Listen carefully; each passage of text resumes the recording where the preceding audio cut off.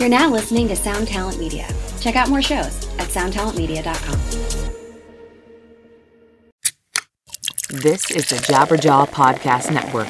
Visit jabberjawmedia.com for more shows like this one.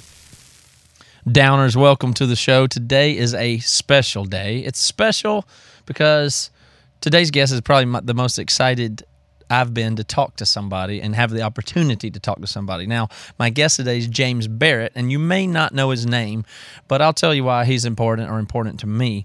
The topic is artificial intelligence, and that is just my favorite pet topic. And I approach that topic as a hobby. It's the most fun thing for me to think about is technology in the future, and specifically artificial intelligence. Now, James Barrett wrote a book called Our Final Invention, Artificial Intelligence and the End of the Human Era. And the thing is amazing. So I hope you'll read the book. I did it on audiobook, and it's just what a trip to go through it. But the whole book serves basically as a warning for what artificial intelligence is, what it could mean, how it works. And James Barrett isn't a scientist by trade or anything. He is a documentary filmmaker. He's made a bunch of films. And so what he does is deeply go into topics and learn about them and cover them. He became interested in artificial intelligence and then interviewed the people and spent a lot of time learning about it, and then wrote this book, which is exciting and fun and phenomenal, and you'll learn a lot from doing it.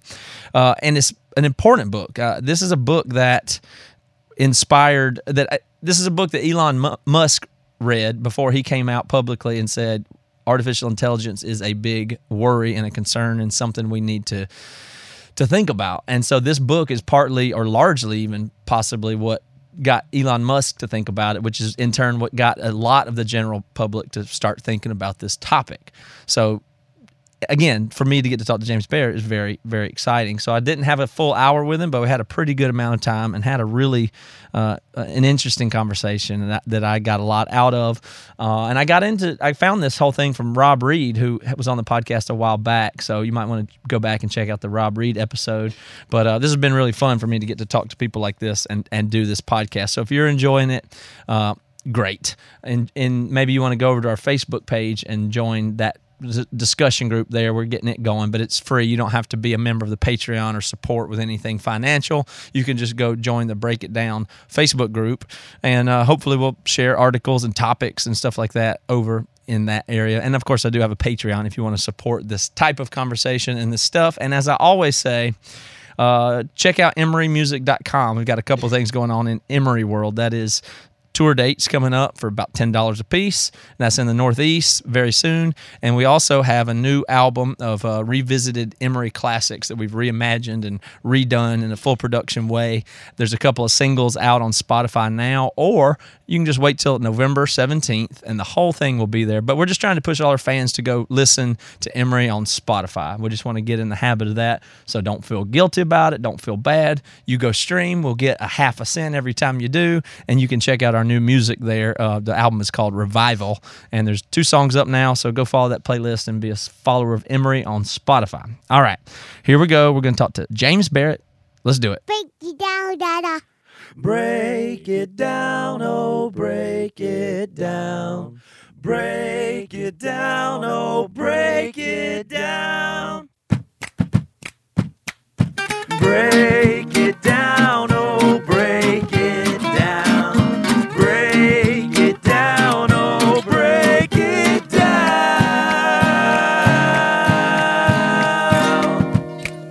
Let's make cutter. So, James, this really is a treat for me to be able to spend some time with you today. So I just want to thank you very much. I just got through the book. I actually did audiobooks. Audiobooks is totally my thing as a podcast guy. And I don't do a ton of regular reading, but whenever I get intensely interested in something and I can find an audiobook on it, I'm just, it's just my favorite thing in the world.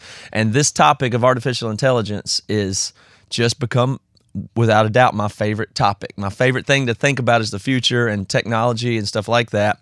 Although I'm a musician by trade and just do podcasting and conversation kind of stuff. So I don't know what it is about this topic that's so interesting to me.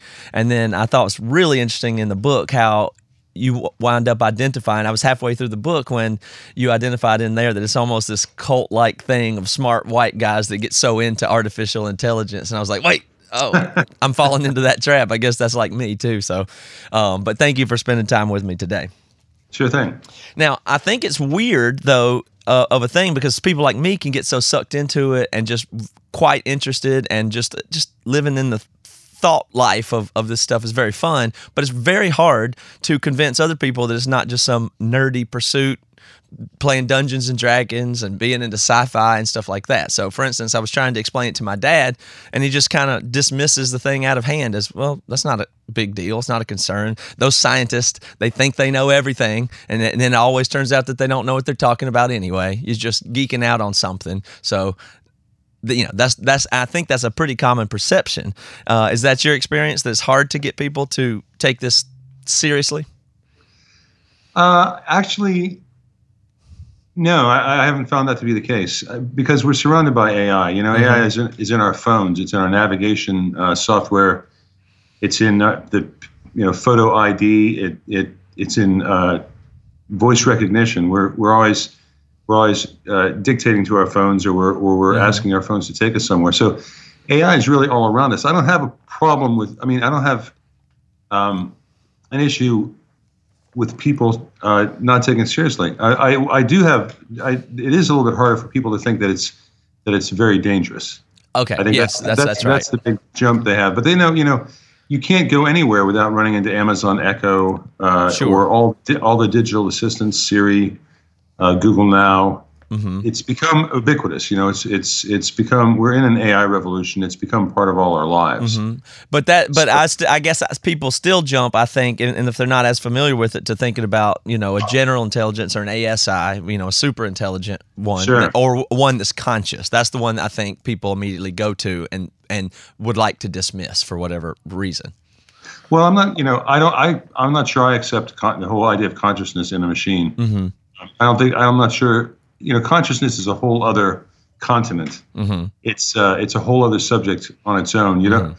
It's not clear to me or to a lot of AI makers that consciousness is a prerequisite for human level intelligence or beyond. Right. Which would be the weirdest thing of all if we did have a super intelligent machine that didn't have any consciousness. That's almost a more bizarre thing to contemplate. Like it could go on in infinity and be self-sustaining and not have any thought of its own real feelings or thoughts or consciousness. That's a really bizarre thought. I don't think we'll ever have a clear understanding of any interior life of a machine, no matter how intelligent. Yeah. So even whether it did or didn't seems almost like a black box. Like it would be able to behave in such a way that you would certainly believe that it was conscious if you use all your intuitions, but it may not be, because all it would be doing is emulating something. It would certainly have the capacity to emulate consciousness to you beyond the shadow of a doubt, but that still wouldn't tell you if it had it or was simply emulating what it knows what we would think.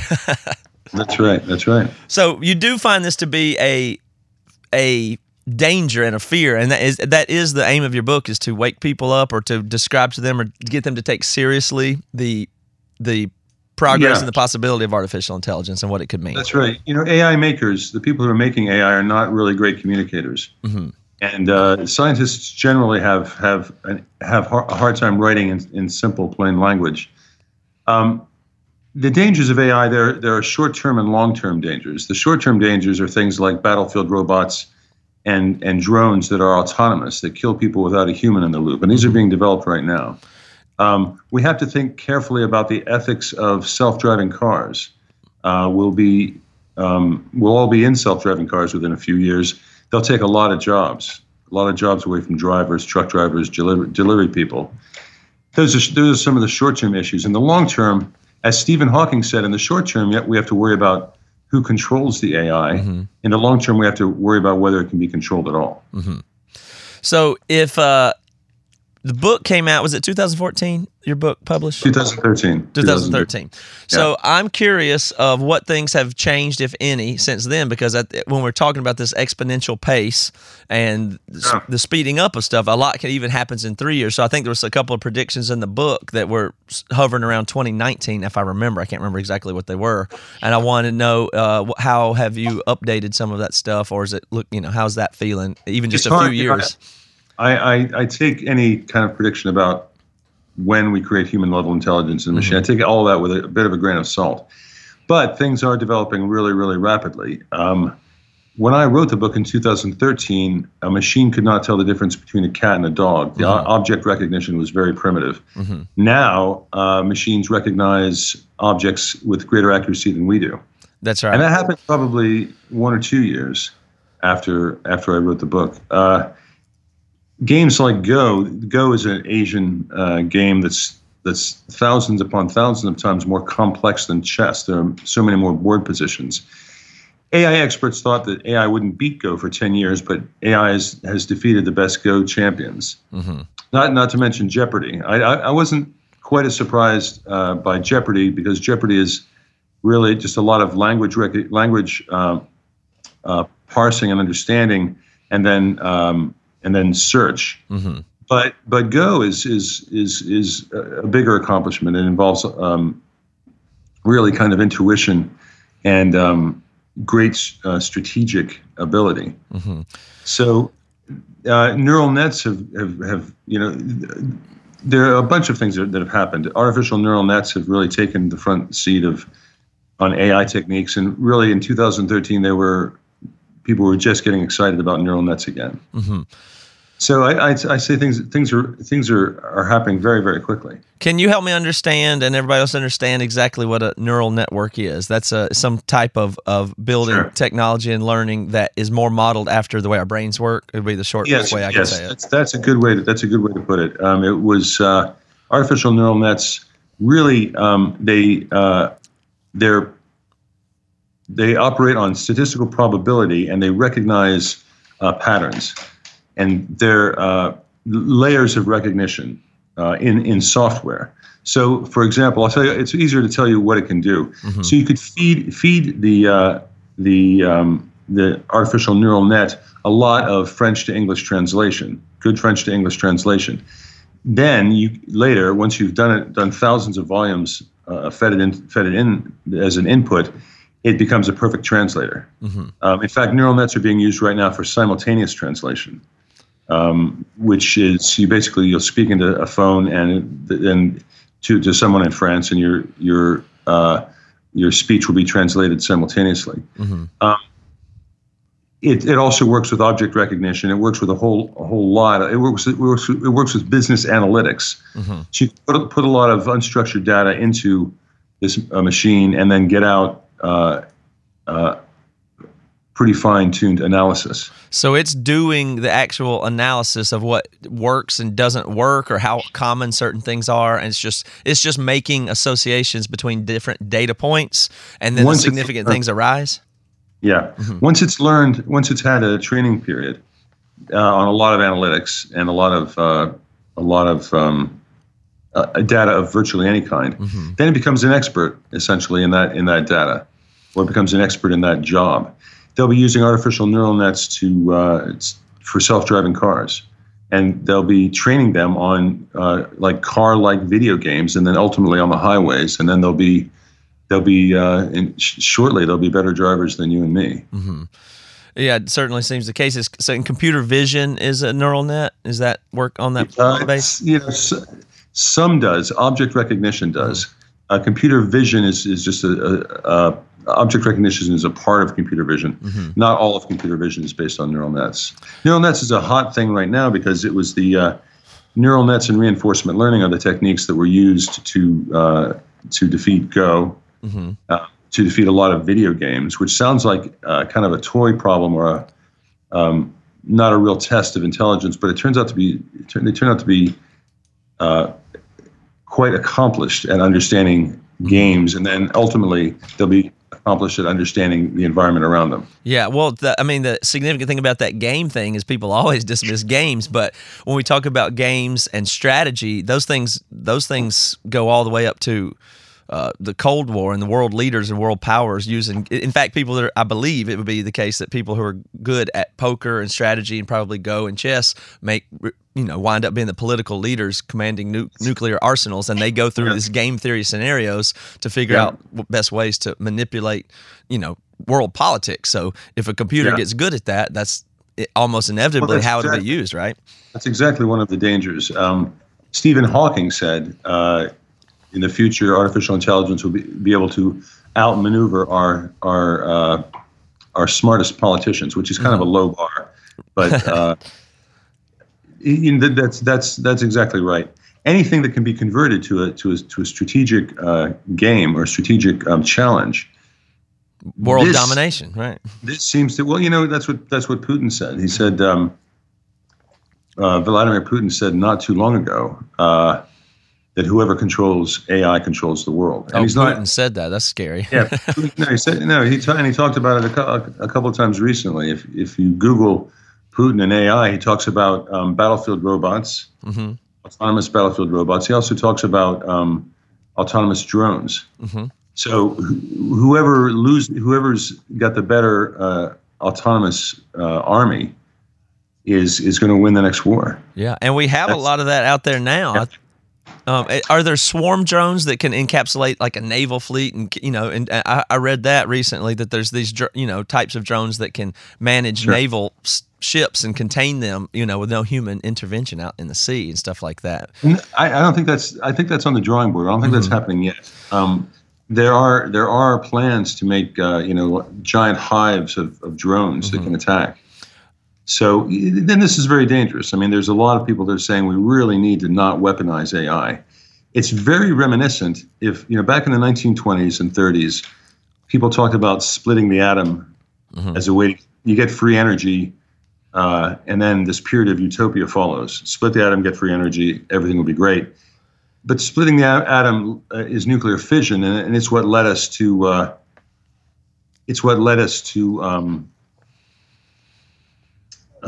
atom bombs. And basically, there was no maintenance plan for that technology. So we ended up weaponizing it really quickly, and then we held a gun at our own heads with the nuclear arms race for 50 years, and we're still doing it with North Korea.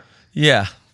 There's no plan for that technology, and we need a better plan for this one. Well, it's just, you just take this species of human, which we are, and we have our certain liabilities and problems, and then we keep increasing the available power to us. And, every time we increase some amount of power, there's a negative outcomes of that. And this one could be like, it's your book, it's called Our Final Invention. This could be it. So how concerned are you? How much time do you and other people dedicate to this in a way that's like spread the message it's super important, or it's just something to think about? How seriously, what case can you make that everybody needs to take this seriously, or how to think about it? Well, considering, I mean, it's as if every major AI corporation and country had a unregulated nuclear power plant and unregulated nuclear weapons. That's how serious it is. I wrote my book so that everybody could understand, and I took. I'm a filmmaker. I'm a documentary filmmaker, and have been for many years. And what we do is make complicated ideas fairly easy to understand. And so I try to take AI, which can be pretty dense and pretty complicated, and make the basic ideas in it and the basic idea about AI risk simple to understand. I think it's the big, as Elon Musk said, I think it's the biggest existential threat facing us. I think even worse than climate change, worse than an asteroid strike, worse than nuclear weapons, we've got to worry about machines basically getting out of our control in the next 20 to 30 years. 20, 30 years. And that's not all just the Terminator scenario. There's many more narrow and super intelligent powers that we're about to unlock that are far from AGI or ASI that would still be quite dangerous. And you mentioned Elon Musk there. I would love for people to know and point out that Elon Musk read and has recommended your book. And I think, and you could correct me if I'm wrong, I don't know if you know him or met him, but it seems that your book has been the influential thing to cause people like him to actually take this cause up and speak about it and bring it into the public view. There are a couple of books. I can't take all the credit. There's a book by Nick Bostrom called Superintelligence that's been very influential. And behind that, there's a lot of people who've been thinking these thoughts for a long time. Mine was just one of the first books to come out. The zeitgeist or the social awareness of this has been building for some time.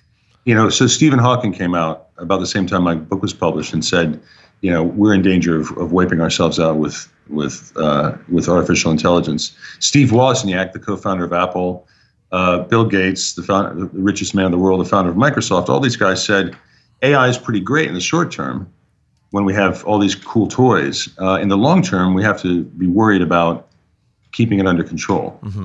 Let's discuss that a little bit, the whole idea of keeping it under control. One of the craziest things to me is the notion of how it could, I hadn't thought about it until recently, that you think you could contain it simply by just not having it connected to the internet. Let's say the government developed a AGI and it was just contained in a lockdown facility that had no connections to the outside. And if that was true, of course it couldn't get out, right?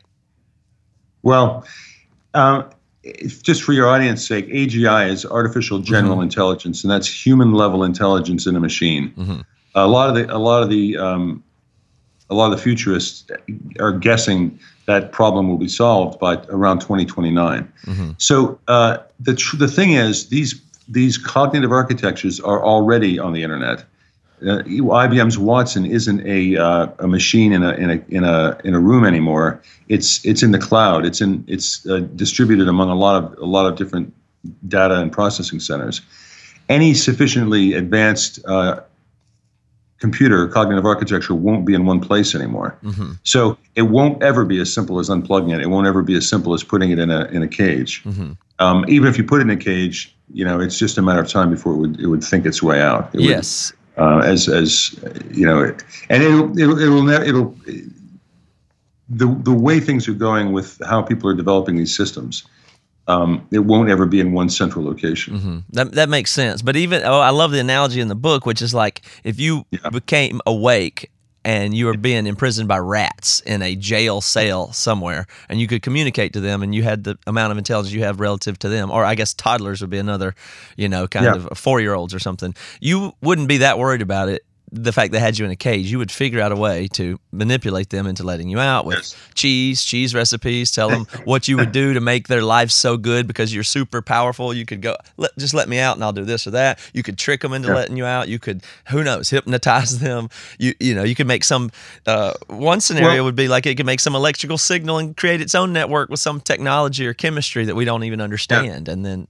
if they've shown that you can break into networks with sound, we have to come to grips with the idea that once we make something that's more or less self-aware and self-improving, and by self-aware I don't mean self-conscious. Self-aware for a computer could be something as simple as knowing a lot about its own coding and then knowing a lot about its environment. But once you get something that's human-level intelligent and can code as well as we can, and then it can do artificial intelligence research and development, and it will be able to do it faster than we can. Once we hit that inflection point, the rate of it will improve its own intelligence faster than we could. And so then we have to get used to the idea that we'll be sharing the planet with something that's 1,000 or 1,000,000 times more intelligent than we are. So, let's think about animals that aren't as intelligent as we are. Even the smartest ones, the great apes, chimpanzees, gorillas, dolphins. They're all endangered. They're all in zoos, or they're being eaten, or they're being confined to tiny parts of the planet, and ultimately it will become extinct. We don't have any reason to think that a super intelligent machine would have any particular sentimentality about us. Yes, it may, people would say, well, you could program its sentimentality into it then. If we're creating it, right, it'd be created on our values, so thus we can program it to protect us. Yes, and that's actually, that's the challenge of our time. That's the challenge of our time. If we can't do that, if we fail to do that, we're going to lose the intelligence race. But it turns out to be very, very tricky, and that's what there are groups like MIRI, the Machine Intelligence Research Institute on the West Coast, and there's the Future of Life Institute in Boston, and these are organizations that are trying to, in MIRI's case, trying to create friendly AI that's imbued with our values, and then in the Future of Life Institute's case, they're trying to make sure that AI is developed with proper safeguards. And so it becomes a race. There you go, right away. Yeah. And like you, go ahead. No, I'm sorry, but yeah, it's exactly a race. And I used to think it was a race between Google and Amazon and Facebook and Baidu in China, and Google, all these guys who are trying to make really, really smart products and to make them very quickly. But it's not. It's also a race among countries, among nations, between U.S., China, and Russia. Really, and it's almost back to the old arms race. And they have the capabilities there. Like, I mean, you mentioned Putin earlier, and there's a whole nother part of the book that talks about cyber crime, for instance. And this, again, was back in 2013. And now we've seen Russia be very, very up on and big on cyber as far as cyber attacks and cyber manipulations and stuff. So they seem to be on point over there in Russia. Yeah, they really are. They're combining cyber attacks with social engineering. You know, they're publishing a lot of scary, bad fake news, and they steered our last election. So they've combined, malware, bad software, with social engineering. It's just a matter of time before they combine malware with AI and make really bad software. We're starting to use AI as a defensive tool against attacks. China is really, they've stated part of their 10-year plan or 12-year plan is to be dominant in AI by 2030. So, scary. This is a really serious race. This is, unfortunately, we're back in sort of the arms race territory again. Yes, and it seems like that's unavoidable. Like, there's no way to regulate it because, again, other foreign countries and other people just will beat you to it if we clamp down on our regulations. It seems like so. I don't know what I think. I hope people can get a grip on what it means, the race part of it. If even a head start of, you'd say an hour or a few days would be unbelievable if that threshold was ever crossed, because like you said, the thing could be 1,000 or 1,000,000 times smarter than us, and its speed is so much. So could you help me give the analogy that it'd be like, as soon as you had the thing, it'd be like you could turn loose 1,000 of the most brilliant researchers for X amount of time, and that would happen in seconds on a problem. I'll give you a sense of what it's like. Ray Kurzweil, who's a brilliant man, is working for Google now on their artificial brain project, and he's been an inventor for his whole life. He won the Thomas Edison Award. He's invented many terrific products, but he wants to create a machine that makes 300 trillion calculations per second, and to share that with 1 billion people online. So, and he wants to do that. He thinks he can do that by 2029. So 300 trillion calculations per second is roughly what we estimate our brains can do. It's actually probably more than what our brains can do. So he's got this target. He's got this target firmly in mind. Once you've got one of those, once you've got that online, then you could make, you can multiply. You can make, just like right now, you can go on Amazon Web Services and create instances, which are, you can rent a lot of processors to put on to help manipulate your data, to help do work with your data, and you can create basically a virtual supercomputer to do that by buying additional instances or time with certain processors. What Kurzweil is proposing is the same sort of thing, Amazon Web Services, but with superintelligence. And so then you could take, imagine any problem like drug research, cancer research, climate change, all those things. You could put 1,000 PhD quality minds on these problems and they work on them 24/7. But you can also put those minds on the problem of weapons development. Right. As Stephen Hawking said, superintelligence will create weapons that we don't even understand. It might be surprising if you had that intelligence and it had any of its own will, or even if it was programmed, it'd be hard pressed to imagine that if you could put 1,000 intelligences together and work 24/7 on a problem, they might choose the problem of making themselves even more intelligent. Yes, which exactly. That's a runaway situation then. Right, and that's something that I talk about in my book. We have this sense of computers that they'll be benign, that we program them and they just follow orders.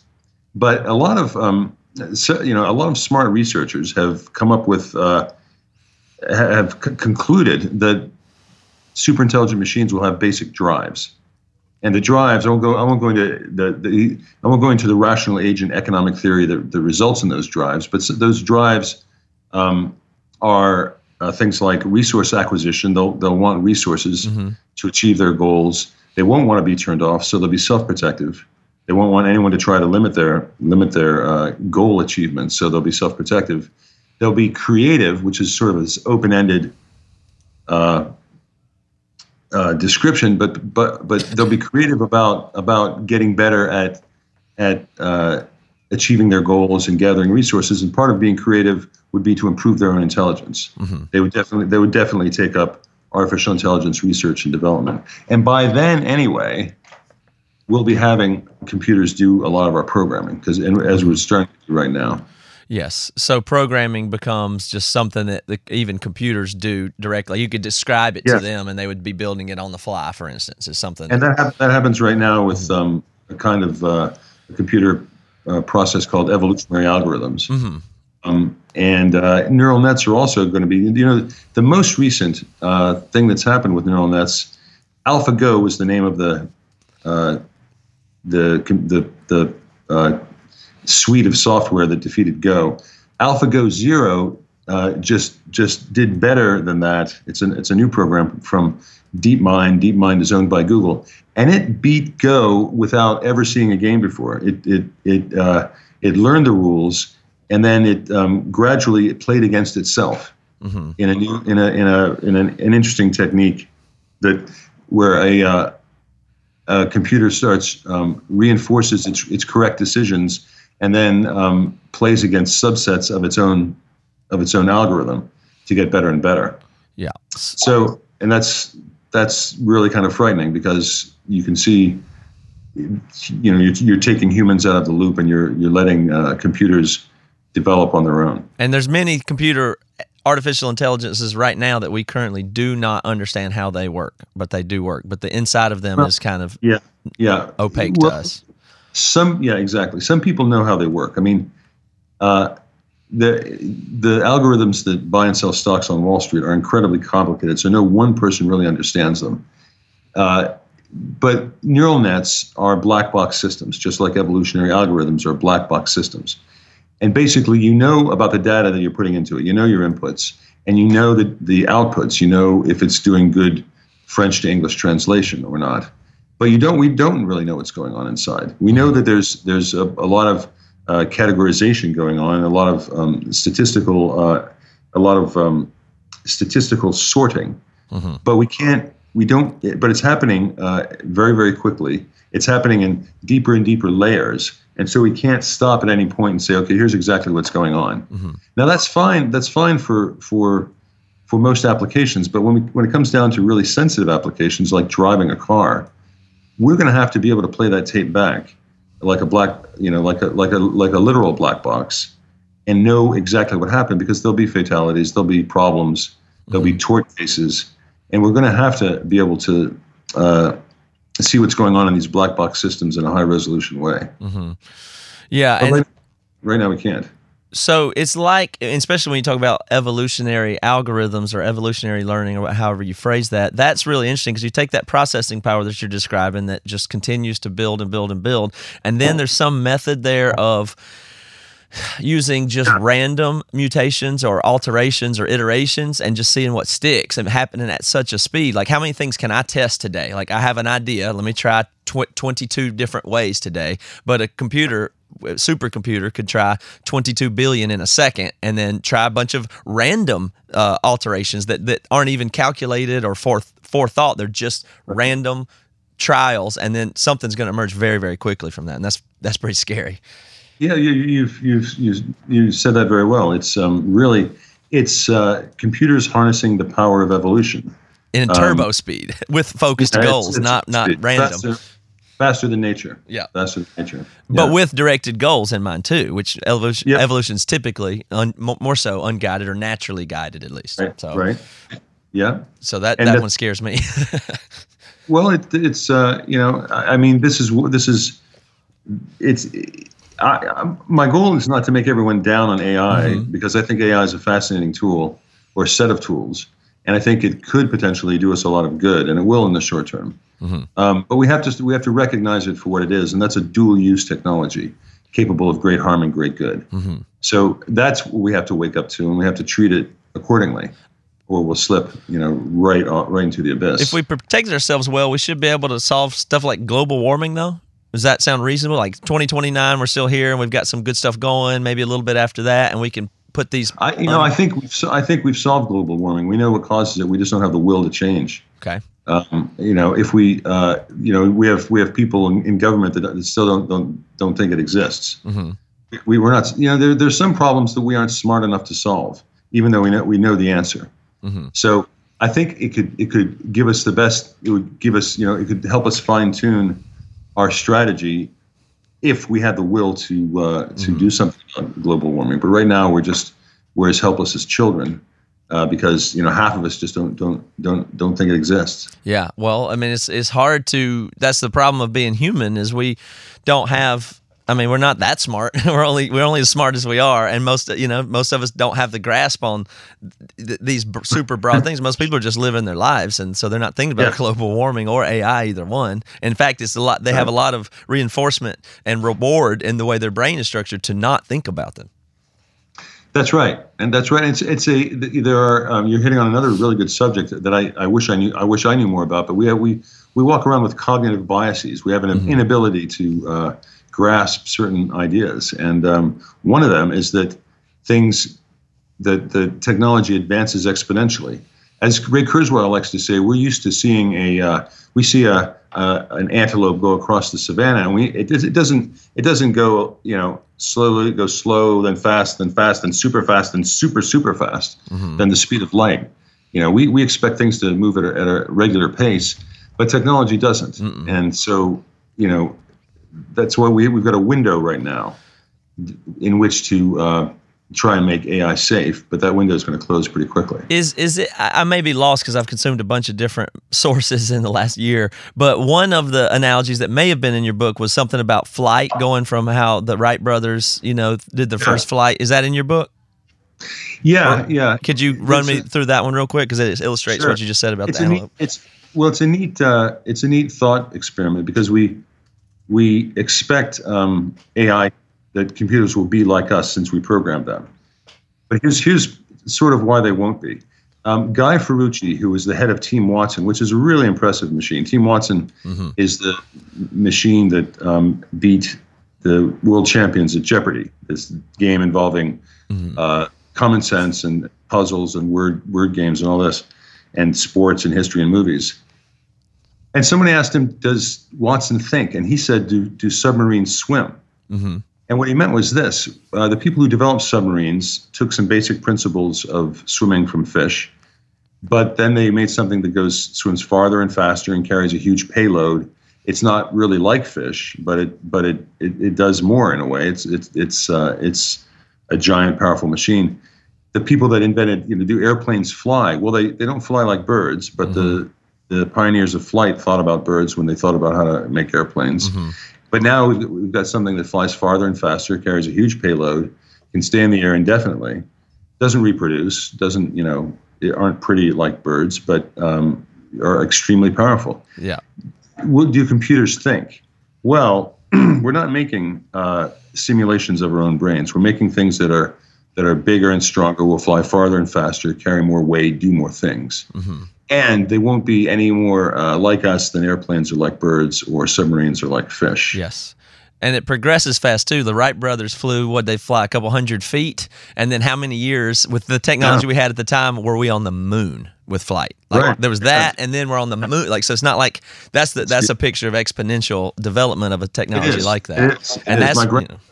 When my grandmother was born, people went around on horses, and when she died, people had been to the moon. So that was a very rapid, and computers are even more so. They're really because of Moore's law and the law of accelerating returns. It's not just the computers are developing fast, but all the things that we develop with computers are thereby developing fast and faster. So technology is, especially in the digital age, is even faster than most technological advances. Absolutely. I'll be mindful of your time here, but I do have one other thought that just plagues me through this whole thing, and that is that if humans are flawed in the way that they seem to be, we can acknowledge, and then you have people like Kurzweil, who seems to be really big on preserving his own life, and a lot of these people seem to have this real strong thing to just self-preserve or encode us into a computer. Maybe that's possible, maybe it's not. I guess that remains to be seen. But, there's some future of humans that isn't what you would think it would have been a while ago, and then I think people are going to wake up to. But are there people out there, and what about the notion that this is just evolution, and we can just embrace the fact that these things are going to be better and smarter than us, and they should just go on ahead with it? Like, who's to say that? I mean, what about us? Yeah. We're just the bad guys here. We're just let them go on and do their thing. I don't know. Maybe we are as relevant as right. The Neanderthals. Yeah. Maybe we'll lose our relevancy and our primacy, and why not just get out of the way? Yeah, exactly. Like, this was our job, was to get it to here so that the thing could keep on going. That's exactly the idea of 2001: A Space Odyssey. The book and the movie was about the ultimate phase of evolution are these godlike creatures that can move around the universe at will. So, I'm a little I'm human centric. I'm biased. Yeah, me I would too. rather us. Yeah, I would rather us be in charge for the future, or maybe us with machines. But I don't want to see machines take us over, and that's why I'm a advocate for the safe and thoughtful development of AI. Mm-hmm. But you think with the attraction to the people, like you said, there's almost this cult-like thing where it turns into a religion, which is really insane to me, because I come from a religious background and have been very tied up into that, seeking answers. And then when you laid out how these people seem to be very religious about it, it's like, oh crap, I don't want to get sucked down that. But they really are obsessed with basically creating an all-powerful entity, or it would be seemingly all-powerful to us, and it would also promises everlasting life. I think that's just insane. Well, yeah. Well, a lot of the memes of religion are present in some of the singularity conversation. Mm-hmm. 10 years ago, it was more pronounced. There were more people who were sort of on the singularity bandwagon, and they did all these religious things, like they didn't, they rejected the life of the flesh. They rejected our bodies and said, yes, the spaghetti code of our brains could be improved upon. These weak, frail bodies could be improved upon. Why not meld with machines? And then part of it is then we'll live forever. Right. And so I think I don't have a real problem with that, because to me it's just another religion to me. But I don't want. I think that makes them biased towards machines and doesn't make them good critics or observers of what's going on. Yeah, you're so right about that. Even the language of, that's the flesh, and the flesh is not sustainable, and we don't care. That's all the religious language. That's all the Christian language of that's of the world and of the flesh, and those things will pass away, and we will live forever. And this is the means, and we were going to create it. It's crazy. Yeah, it's to me, I think it is worrisome, I would say. I wouldn't say it's crazy, because I kind of think all religions are a little nuts. Mm-hmm. But I think I don't like to see technology and religion get mixed together, because then you can't critique it. If you have if you're counting on this technology to make you live forever, then you're not going to be a sober critic of it. Yes, and that Kurzweil seems in that camp. I mean, right? I mean, he seems like a little bit obsessed with some weird stuff. He started the movement, but I think he's backed off it lately. I think he's much more of he's back to being a technologist and not a spiritual leader. Good, probably a good thing. He's working at Google, which tells you what they're up to. But I think that's significant that he would go work for them, and they would want him there developing that stuff. So it's going to be really, really interesting. But you think we'll see some wild stuff just in the next, I'm sorry. Last thing I want to know is, I read that lots of people that know a lot about this topic, that are wealthy and scientists and stuff like that, have like these off the grid places where they would go live. Is that true? Do you think there's more known in the scientific and behind these closed doors than, do you think there's some real secretive stuff that we just people like me don't know about? It's not secret. I interviewed a lot of people, and some of the very richest had, were thinking about this in terms of what if we lose the electric grid? Right. What if the internet collapses? What if our grid collapses? And what if AI gets out of control? And a lot of them have bug out houses. And I was thinking, this is weird. And I didn't really want to write about it. And I didn't donate much real estate to that in the book or in interviews. Mm-hmm. But then the New Yorker came out with a full long article about all the technology leaders who have bug out houses. Wow. And I thought I should have written about it, because then they scooped me on that. But I knew about it a long time ago. So yes, I think that a lot of people accept that something that something bad could happen. Yeah. But it's not really a conspiracy. It's just I think if you have a lot of disposable income, you ultimately get around to the idea that maybe I should have a way to live off the grid. Mm-hmm. No, that's true for, I guess, multiple reasons and everything. But quite an interesting topic. I imagine we will see some disasters, but they may not be the immediate Terminator takeover, of course, which you have to inoculate people against. But things like attacks on the power grid would be very easy, way before we have AGI, for instance, and stuff like that. So we will see what we would call disasters. They won't be natural disasters, I suppose. They'll be artificial disasters, but that we will see. I mean, and in you would say within the decade, we'll see some problems with AI that are stuff like terrorism and disasters and power grid problems, stuff like that. Yeah, I think we will see that, and I'm hoping that we get that it chastens us and makes us wiser, and that we have an opportunity to still have an opportunity to make safeguards. But the danger of that is if there is something that causes the loss of life for Americans, that a government takeover and shut down and add all this new stuff and lack of privacy and regulations, which would be maybe not the best. There could be a negative response to the first major disaster we have, but maybe it'll wake us up. I'm not sure which of those would happen. It's hard to predict the future. Mm-hmm. It sure is. Wow. Well, thank you for your time today, James. I really enjoyed just thinking on the subject, and I'm glad. I hope more people that listen to the show and stuff can just start to think about it, because I think that's probably the best thing to do, is just have it be on more people's radar as it, just as our civilization continues to grow. It's about all we can hope for at the moment. Exactly. If it's on more people's radar, they know what's coming, and they can talk to their politicians. Yep. And do you think people should be talking to their politicians? What's the message they should tell them? The first step, they're having hearings. They've had some hearings already on Capitol Hill about the safety of artificial intelligence. So make that part of, first of all, get my book or Our Final Invention, or get one of the others, and learn about some of the scary things about AI, and then put that on your legislative agenda. Put that when you write your congressman, when you think about voting, make sure your congressman's got a stance on that. Make sure your senator's got a stance on artificial intelligence development. Excellent. Okay. Good advice. And I do recommend to everybody to get the book. It's Our Final Invention. You can get it. You can find it anywhere. Audiobook version is great. Did you decide to get the guy to read that with a computer robot-y almost voice? I thought that was a neat touch to the style of reading there. I did not. That was not my idea. And I'm afraid I would have probably chosen a human, because it kind of misses the point. Yeah, well, it's really interesting from the get-go. It's like, wow, it feels like a computer is telling me this. It made it almost creepy. I loved it. I gotta say, I wasn't happy with that choice. I was interested to ask you that then, but I thought it made it a nice touch. So I enjoyed the audiobook very much. Good. So whatever your audiobook or regular book, I recommend everybody get this one. And thank you for your time today, James. Thank you, Matt. Thanks for inviting me. You've been listening to the Jabberjaw Podcast Network, jabberjawmedia.com.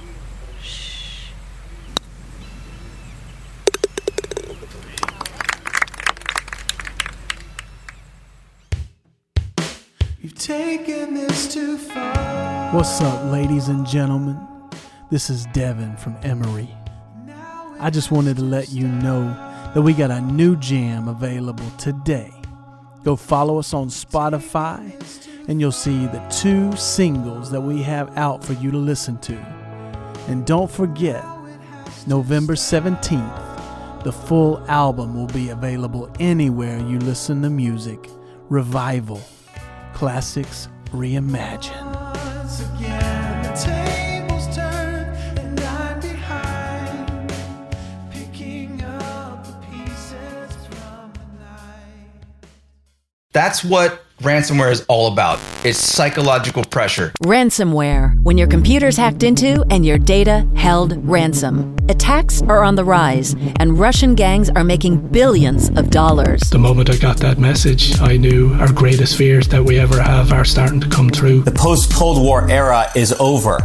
.com The Hacking. A new season from Crowd Network with me, Katie Puckrick. Just search for .com, that's DOTCOM, and subscribe. Bonjour, this is Fabulously Delicious, the French food podcast. I'm Andrew Pryor, and every week I bring you the wonderful and fabulous people involved in French food, whether they're here in France like me or from around the world.